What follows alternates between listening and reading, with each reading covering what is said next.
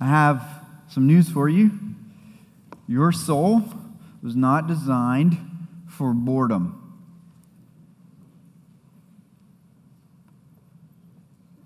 Let's unpack that just a little bit. We weren't designed, the deepest part of us, to be bored. Every person has to ask and answer the question, every human being, what is ultimate reality? And when I discovered that ultimate reality, how should I respond to it? Those are two questions that every person has to wrestle with and is wrestling with, whether you know it or not. You may know that you've found an answer, you may not be aware. But we're all wrestling with that.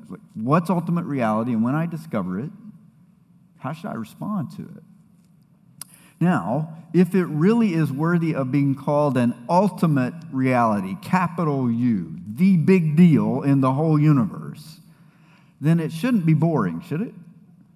When you find that thing, should it be something you'd respond to by going, yeah, ho-hum, whatever? No, if you have found a reality worth calling ultimate, then you should respond to it. I mean, it should grab you and pull you in and make you want to give your whole self to it. Right? So you weren't designed for boredom. You're designed to find something bigger than yourself, better than yourself, and respond to it with your whole self. Now, here's where we hit a problem. It's hard to respond to something with your whole self if you don't know what it means to be a whole self. It's hard to use muscles you don't know you have, right? So what we want to do over the next several weeks is let these worship songs, the Psalms, teach us to use new muscles, to respond to God with our whole self, including a part of the self that is neglected in modern culture and in most Christian traditions as well. As we do that, we'll discover that we weren't designed for boredom. We were designed for delight. Let's unpack that a little bit using Psalm 16 this morning. Emily's going to come and read for us. Like Jimmy said, this morning's scripture passage comes from Psalm 16. Preserve me, O God, for in you I take refuge. I say to the Lord, you are my Lord. I have no good apart from you. As for the saints in the land, they are the excellent ones, in whom all is my delight. The sorrows of those who run after another god shall multiply.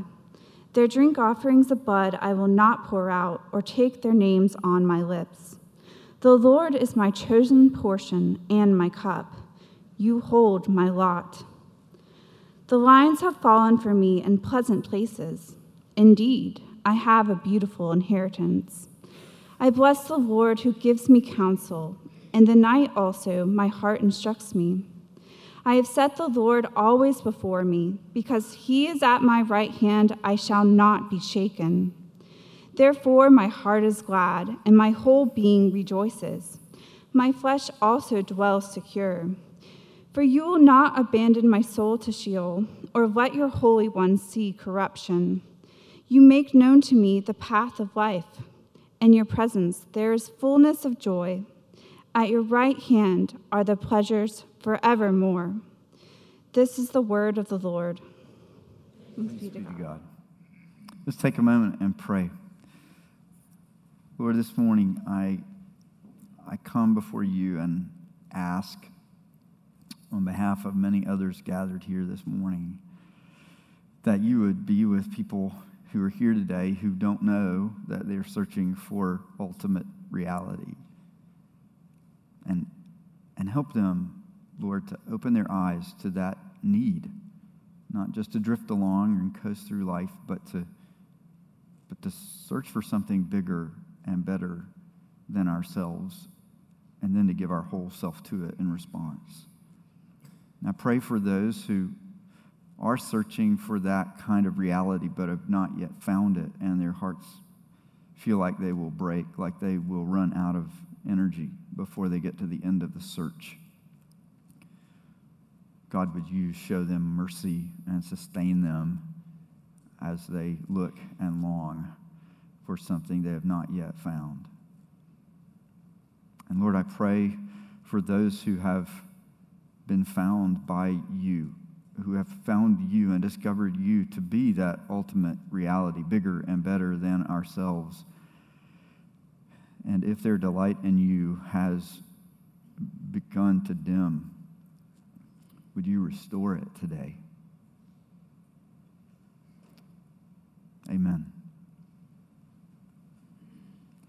So Tricia and I just returned yesterday from a short trip to St. Louis, where, among other things, we got to visit our daughter Caroline at Covenant Seminary.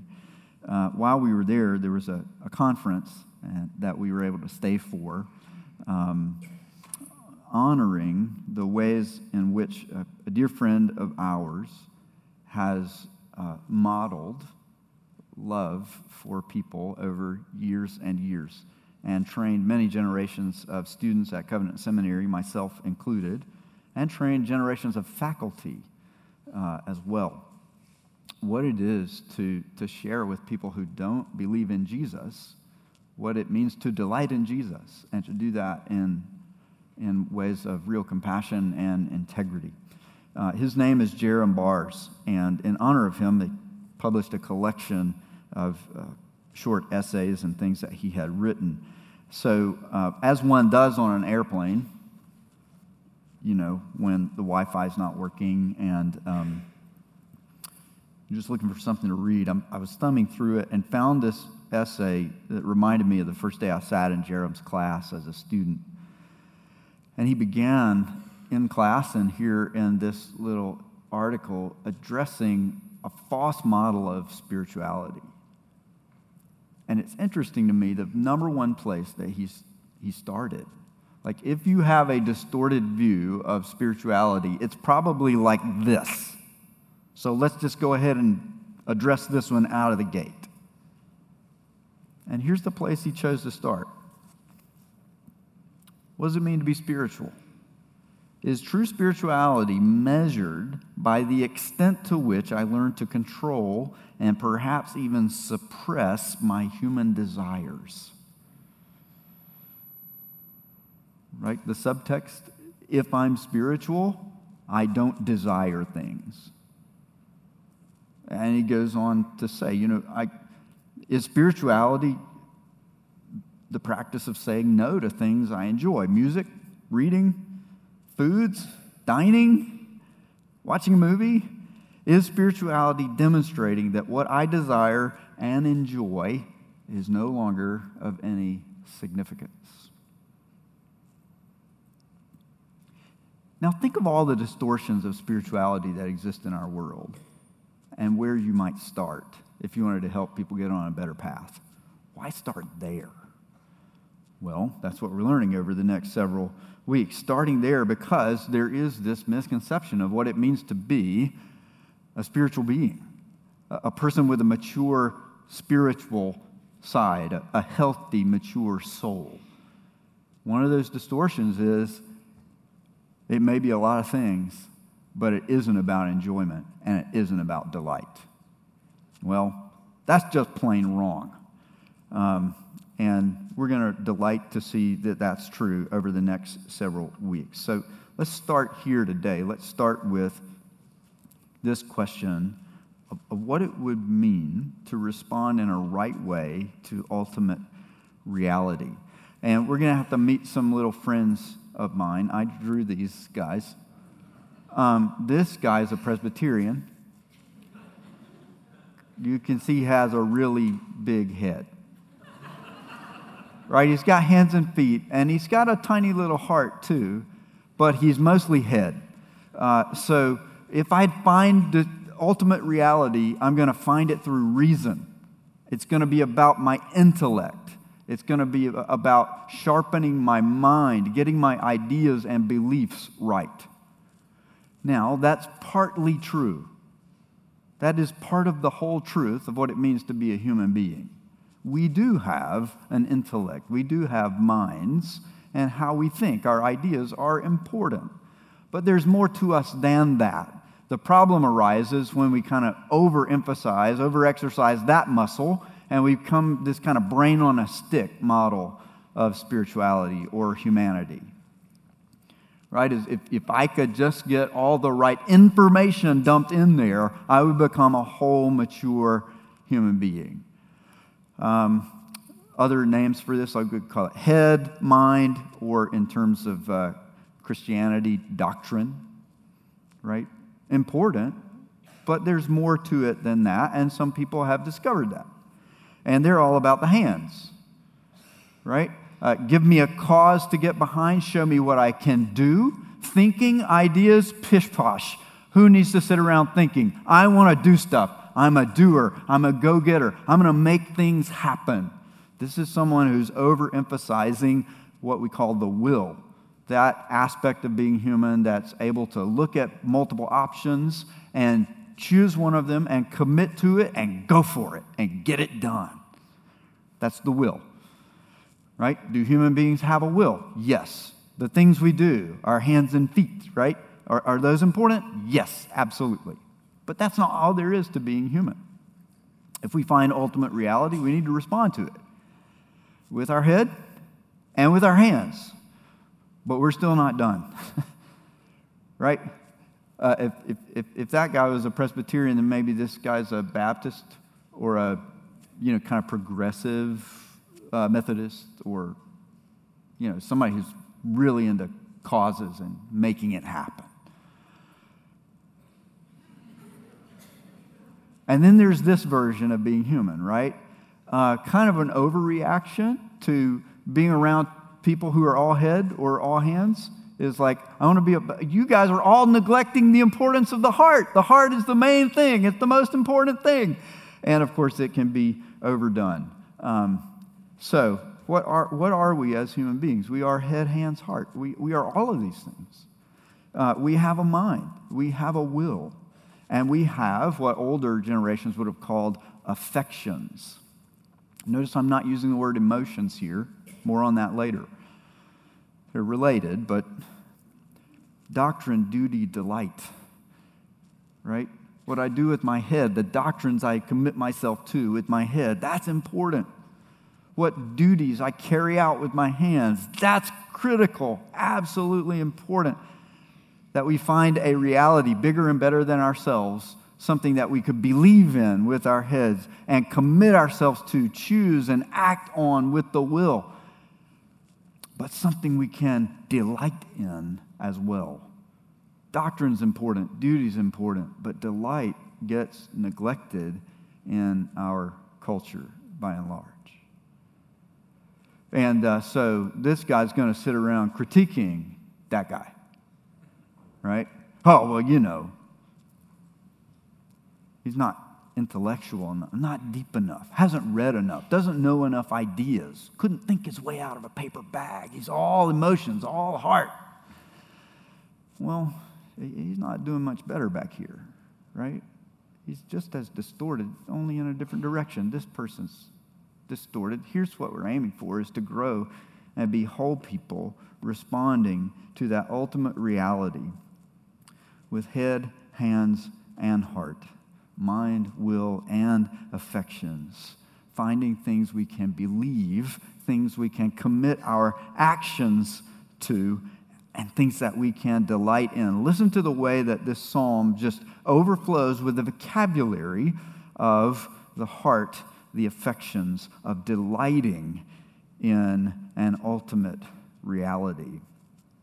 Verse 3, as for the saints in the land, they are the excellent ones, in whom is all my delight. Delight is a big deal. I'm going to write a poem and sing about it. It's such a big deal in my life. Verse 6, the lines have fallen for me in pleasant places. What does that mean? We'll talk about it later. But right now, I want us to just notice the word beautiful and the word pleasant. whatever these lines are, and whatever it means that they fell somewhere, it is a pleasing thing, and it is a beautiful thing. And I am not just a brain on a stick, and I'm not just about show me what to do next. Some realities I can look at, and my right response is just to go, this is lovely, this is beautiful, this is delightful, and I delight in it. And we keep going, and the psalm just piles it up, right? Verse 9, therefore my heart is glad, and my whole being rejoices. And then it closes, of course, with this promise that in God's presence there is fullness of ideas, fullness of intellectual truth. Well, yeah, that's accurate. That's not what this psalm is about. Fullness of instructions on what to do and what to avoid doing. Well, yeah, that's true, but that's not what this psalm is about. Fullness of, you heard what Emily read, right? Fullness of joy.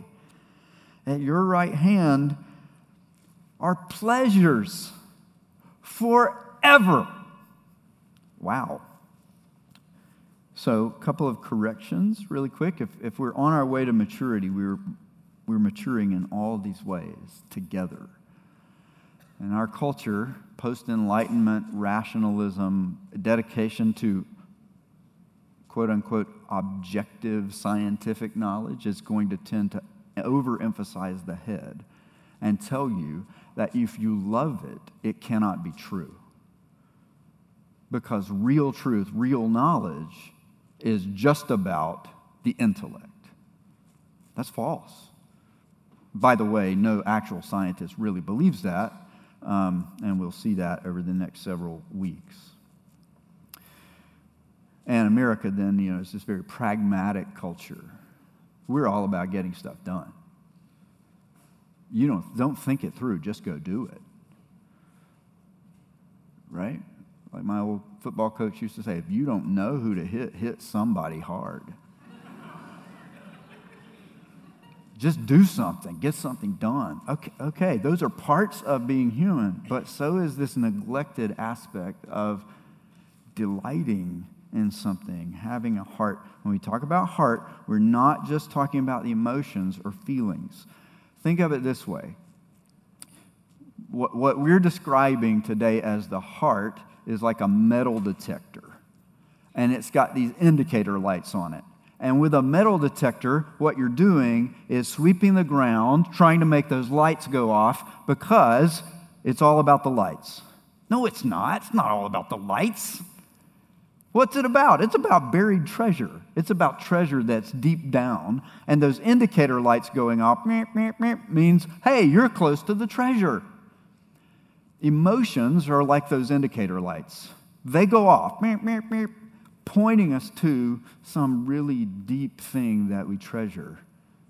That's what we're describing as the heart, and what older generations might have called the affections. Related to the emotions? Yes. But deeper than emotions. So the emotion of grief and sorrow when I lose a loved one is this light going off saying, you have a really deep desire to be with and close to people you love. And let those tears point you to that deep desire, and you keep looking for a reality that can satisfy that longing. Don't go looking for something that can just wipe the tears away, take the emotions away. Those emotions are good. They're telling you you were built for this deep, deep thing. Or, why is it when a 4-year-old tells a corny knock-knock joke, you laugh anyway? You know it's not funny, and you know they messed up the timing of the joke, but you laugh anyway. Why do you laugh at silliness? Well, that kind of emotion of happiness in the presence of silliness is meep, meep, meep, that indicator light going off saying, you were made to delight in good things. You were made for joy, and you're so sensitive and looking for opportunities to rejoice in something that you'll laugh at the corny 4-year-old knock-knock joke. Emotions are good. Many times they're hard, right? But they always are pointing to this deep thing that we treasure, this something that we were designed for. So, anxiety, that's an emotion. Beep, beep, beep, beep, beep. It's telling me I got this deep longing for peace and security. I got this deep longing to live in a world where the future is not uncertain. And I need to keep looking until I find a way to that future and that world. That's the heart. Deep, deep desires and longings that are so critical and important. Now, one other correction here. If heart isn't just emotions or feelings, related but not reducible down to that, heart is also not sort of the Disney model. Follow your heart. Heart equals inward retreat. Heart equals, let me just, if you desire it, you deserve it. That's what the language of heart often means in our world today. I don't think that's actually true, and I don't think any of us really believe it. Because everyone you know, if you desire it, you deserve it, everybody you know has distorted desires that neither they nor anyone deserves to have come true. Some of our dreams, if we followed them and they came true, it would be great for us and the rest of the world. But some of our distorted desires, if they came true, it would be a nightmare. I need a reality. I don't need to retreat inside myself. I need to find a reality outside myself that is bigger and purer than I am, so that when I delight in it, it begins actually to undo some of the distortions of my desires. If you're not a Christian today and you're not looking for a reality that big and that good, let me encourage you to do that. And maybe your first instinct won't be to look in the direction of Christian truth to find it. That's okay. It's better that you start seeking something bigger and better than yourself. Right? Now, as a believer in Jesus, I do think that you'll find that ultimate reality in the God who's made himself known in Christ. I know it's not always one easy step to get there from where your search begins. But don't retreat inward. Heart doesn't mean that, right? It means looking for a reality outside ourselves. Well, what's that ultimate reality? The psalm we heard read this morning just starts by saying up front, it's Yahweh, the God of Israel, who has ultimately revealed himself in Jesus Christ. And that's where the psalm starts, right? Preserve me, O God, in you I take refuge. I say to Yahweh, the Lord, you are my Lord. I have no good thing apart from you. I want good things. Beep, beep, beep. I was made to treasure deep things, and I can't have any of them apart from you. You are all of that for me. But notice how the psalm writer goes on to show their awareness that there are other options in this world. Not everybody in this world finds God to be the ultimate reality. And the psalm writer isn't kind of retreating into some cave and going, all I know is God, and I live this like little naive existence. No, he's saying, I found you to be the one that answers all the deepest longings of my soul. All the good things I long for are to be found in you. But I know I live in a world where other gods promise good things. Verse 4, the sorrows of those who run after another god will multiply. Their drink offerings of blood I will not pour out. Here's the psalmist saying, I don't want to delight in a God who wants me to sacrifice my children to them. That's the context in ancient Israel. Right? I don't want to delight in a God who says, I am pleased with the offerings of the innocent. I am pleased when the blood of children is spilled to keep me on my throne. That kind of God will multiply sorrows. Good things promised by other gods are not the ultimate reality. Notice, though, how even The psalmist even critiques their own tradition a little bit in verses 5 and 6. The good things promised by the real God are not the ultimate reality. You notice that?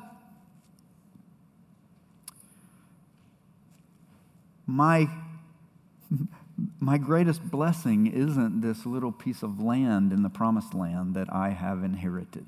That's what all this vocabulary about chosen portion and lot and lines falling in pleasant places is about.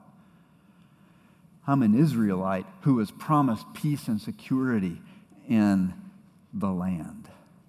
And I have inherited a portion of that land. And the lines, boundaries, fall in certain places, and that's a good thing. But notice what all of this is being used for the songwriter to say, my beautiful inheritance isn't that piece of land. It isn't the security I would know because the crops come in every season. My beautiful inheritance is God Himself, verse 5. Even the good things promised by God are not my ultimate good, but the Lord Himself is my good thing, my chosen portion, my cup. Cups filled with something you can drink in a world that's desert are a big deal. And to say, God, you are my cup. When I'm thirsty, I will come to you. You will satisfy that deep desire for life-giving water and wine. And when I'm a stranger and I'm welcomed to the table and given a cup with the best wine in it, God, you are the one who welcomes me home. We won't find ultimate reality in our own wisdom, this psalm says. How do we know that? Verse 7 says, the Lord gives me counsel. I don't know how to live. I need somebody to instruct me and guide me. The Lord gives me that guidance. In the context of ancient Israel, where do I find that guidance? Well, the psalmist would find it in the instructions of the Lord, the stories He tells in His Word, the commandments He gives. And then, in the night, my heart instructs me. After learning from the Lord's guidance, my heart instructs is not the best translation here. Corrects me, rebukes me. My heart tells me I'm not living in line with the Lord's guidance. I'm not going to trust my own wisdom to be my own ultimate reality. And then, of course, the psalm says death is not the ultimate reality. I don't want God to abandon my soul to the grave. Sheol is a way of talking about the grave. I don't want my body to see corruption and decay. I don't want to live in a world where death is the ultimate reality. So this is not a naive song that says, I grew up going to Sunday school, all I know about is God. This is a fully aware song that says, there are a lot of things in this world competing to be my ultimate reality. But my ultimate reality is knowing this God who delights to give us Himself as our chief treasure. And if He gives us Himself, and if He would become our chosen portion and our cup and our beautiful inheritance and the source of every good thing, so that we long for no good thing apart from Him, if He will give us Himself, then He will give us every other delight. That's why we can say, at your right hand are pleasures forevermore. It's the logic that the New Testament unfolds. It's summarized in one verse of Paul's letter to the Romans in the 8th chapter. He asks us a question, and he says, if there is a God who didn't spare His own Son, but He gave His own Son for us. If God would do that, if God would give Himself, give His own Son to us and for us, then is there any way in which He would not also give us every lesser good if he will give us that greatest joy, that greatest treasure, then won't he give us every other delight as well? Will he not also, along with him, graciously give us all things? And the answer is, of course he will. If he will give us himself, if he will give us his greatest treasure, then he will give us every other joy and every other delight. All things means that if you put your trust in this God who has revealed himself in Jesus Christ, then he will give you ultimately a healthy mind and a holy will and a happy heart.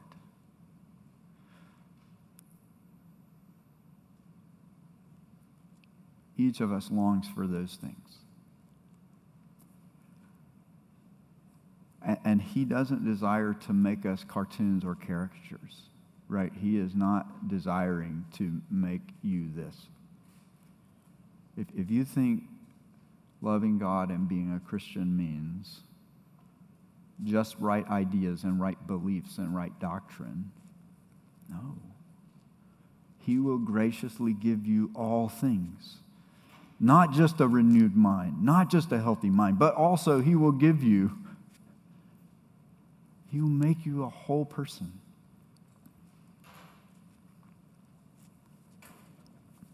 I want to show you the cover of a book I like to recommend. We're going to breeze by this.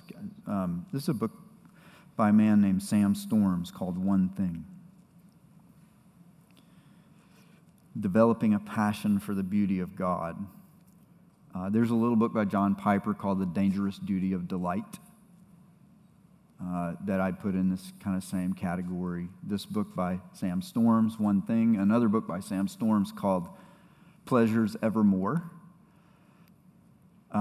If you were wanting to do some reading to help you start to develop this neglected muscle of delight,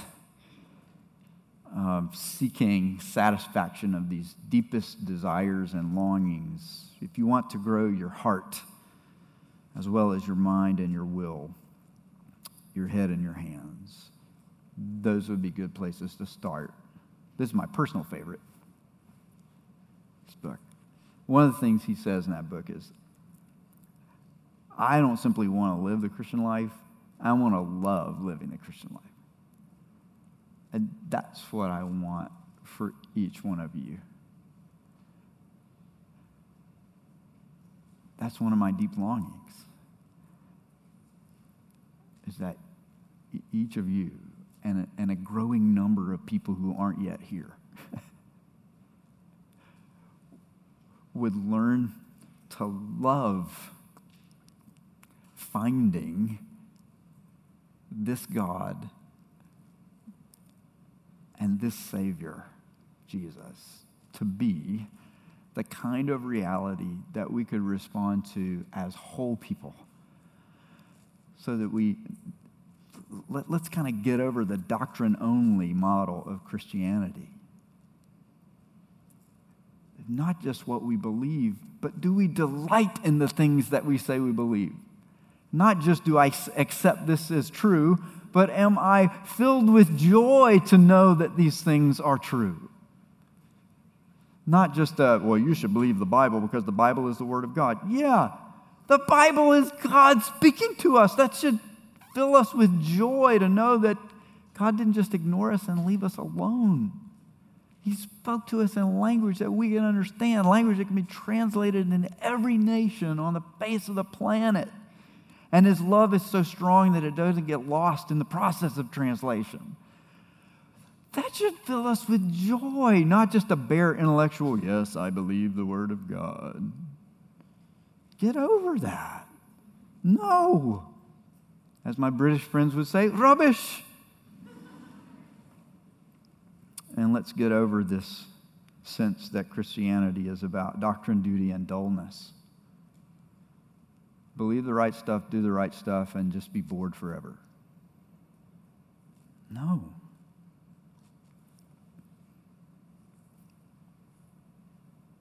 If he would give us himself, if he would give us his Son,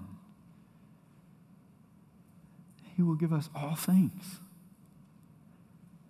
And we will find that in him is fullness of joy. And at his right hand, pleasures forevermore.